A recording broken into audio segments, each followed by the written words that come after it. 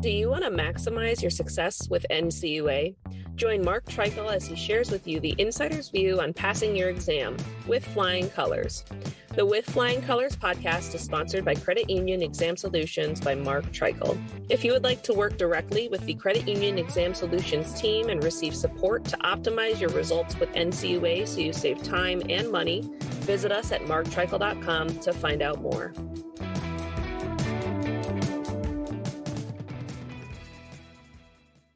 Hey everyone, this is Mark Treichel with another episode with Flying Colors. This will likely also be the last episode for 2023, which has been a good year. I think we're approaching on or just hit 30,000 downloads and substantially more listens since we started 2 years ago. I appreciate you listening. And today's episode is being recorded exactly at noon, December 21st. And it's exciting times over at NCUA. Why? Because they got a new board member coming on. The Senate confirmed Tanya Otsuka to join Todd Harper, chairman, and Kyle Houtman, current vice chairman. That title will be evaporating pretty soon. If not at Tanya Otsuka's first board meeting, perhaps the one following that. But so now what happens is she has to get sworn in. Once she's sworn in, Rodney Hood is done. And Ms. Otsuka will become the second Democrat on the board. Now, I got an email from Ken McCarthy over at American Banker asking me my thoughts on how that might influence NCUA. I don't know if he's come out with an article on it or quoted me yet, but I shot him some notes relative to that. And the answer to the first question he asked was, what will this mean for the NCUA board from a perspective of when was the last time there were two Democrats on the NCUA board? And that was a board that concluded its reign of a triumvirate in May of 2016. And it was Chairman Debbie Matz, Vice Chairman Rick Metzger, and Mark McWaters, who was the sole Republican. Now, it's been 7 years, roughly, almost 7 years, just short of 7 years since there was an NCUA board that was led by two Democrats. Now, what will this mean for NCUA? It means that the budget in 2025 will be higher than the one in 2024. It would be anyway, but they'll be adding some staff, in my opinion. It also means actually ran into somebody today on my walk that confirmed it. But I had heard from a couple of different sources that Chairman Harper was trying to get Ms. Otsuka on before the board meeting last week, which was when NCUA approved their 2024-2025 budget. Because they weren't able to get her in place, they cut the budget back to an increase of 7%. There were some positions that fell out. But even before that, the two Republicans, in my mind, probably kept climate change from being an initiative that would be discussed in the budget documents or any money spent on. I'd heard that, was something that may have been a little bit prohibited from Chairman Harper's desires in the budget. And he is adding some staff in the area of specialists on consumer compliance. My prediction is that in 2025, that budget will go up even more.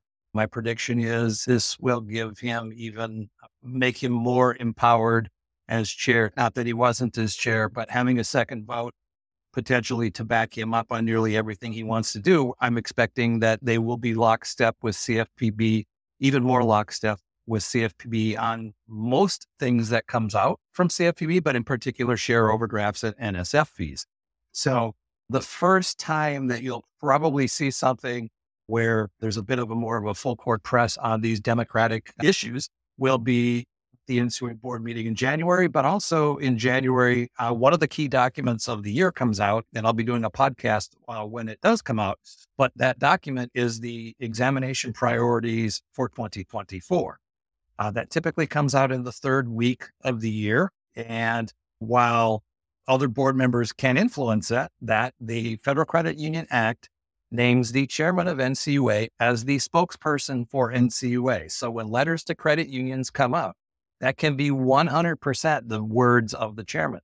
They can seek input, and Todd is of the political variety where he does seek input. But in the end, he decides what goes in that letter. So he's going to have a little bit I think he's going to lean into consumer compliance. Consumer compliance is always on the priorities. Last year, it had the most verbiage. If you looked at which of the 6 priorities last year had the most words associated with it, consumer compliance was number 1, even though it was 4th or 5th on the list. I'm predicting that'll move up on the list. I'm predicting they will do a full court press on share overdrafts and NSFs and probably a few other things. Now, in that letter, they also point out what their exam scope is going to be on consumer compliance. Perhaps we'll see them list more of those as priorities, more different regulations that they're going to be looking at. Why? Because they have a Democratic led board and because they are putting specialists in this arena. So again, you can expect more in that letter. You can expect more in 2025.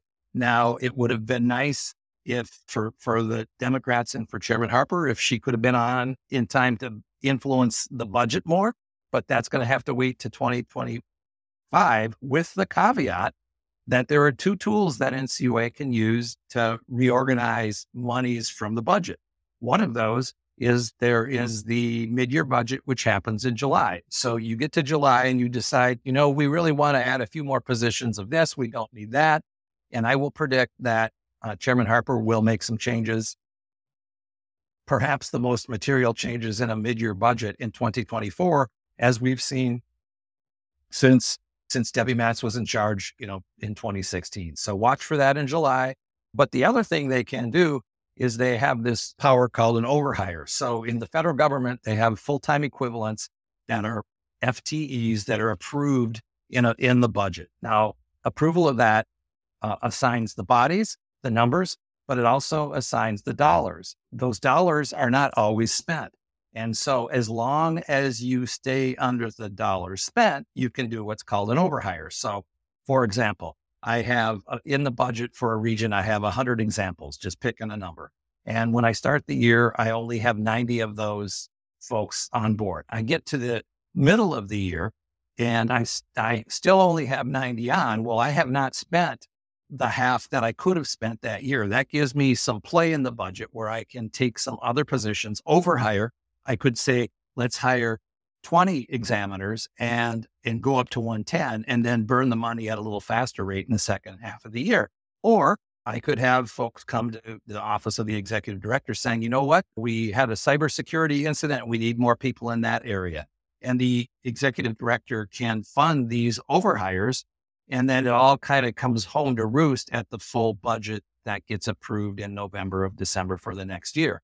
So it's a good tool that the executive director can utilize. Now, when I was at NCUA, the executive director reported to the board, but supervised by the chairman. Now, the chairman has more pull still with the executive director. I think they've tweaked how the appraisal process works for the executive director. So the other board members have a little bit more clout over just reporting to them than they did when I left a couple years back.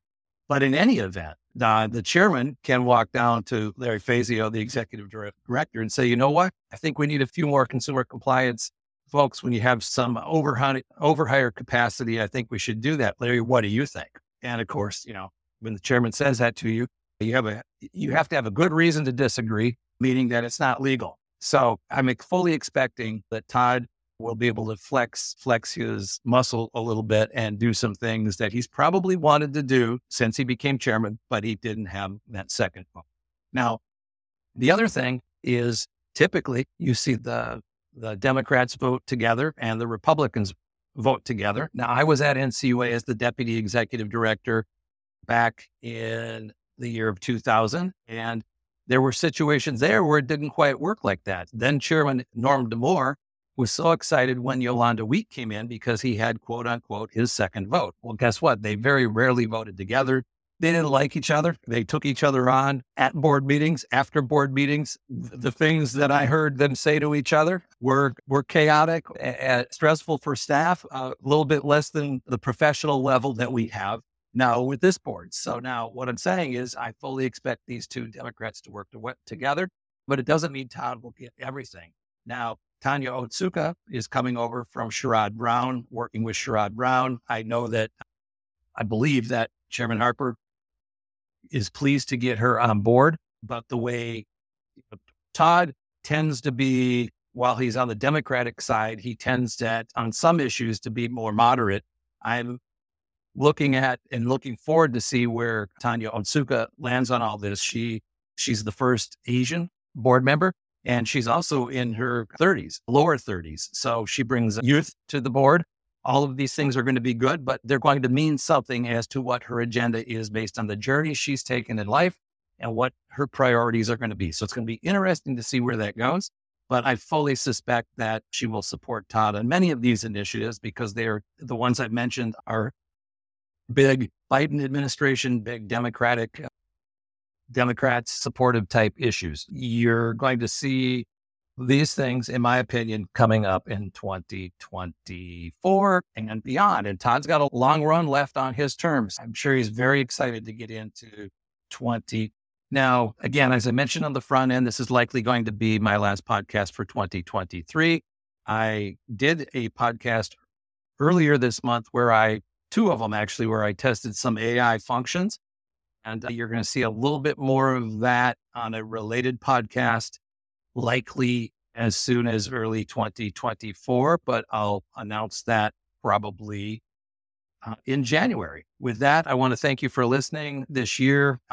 Wish you happy holidays, Merry Christmas, Happy Hanukkah, Happy Kwanzaa, and I look forward to recording at least weekly podcasts and likely more into 2024. All right. Thank you so much for listening. This is Mark Treichel signing off for 2023 with flying colors.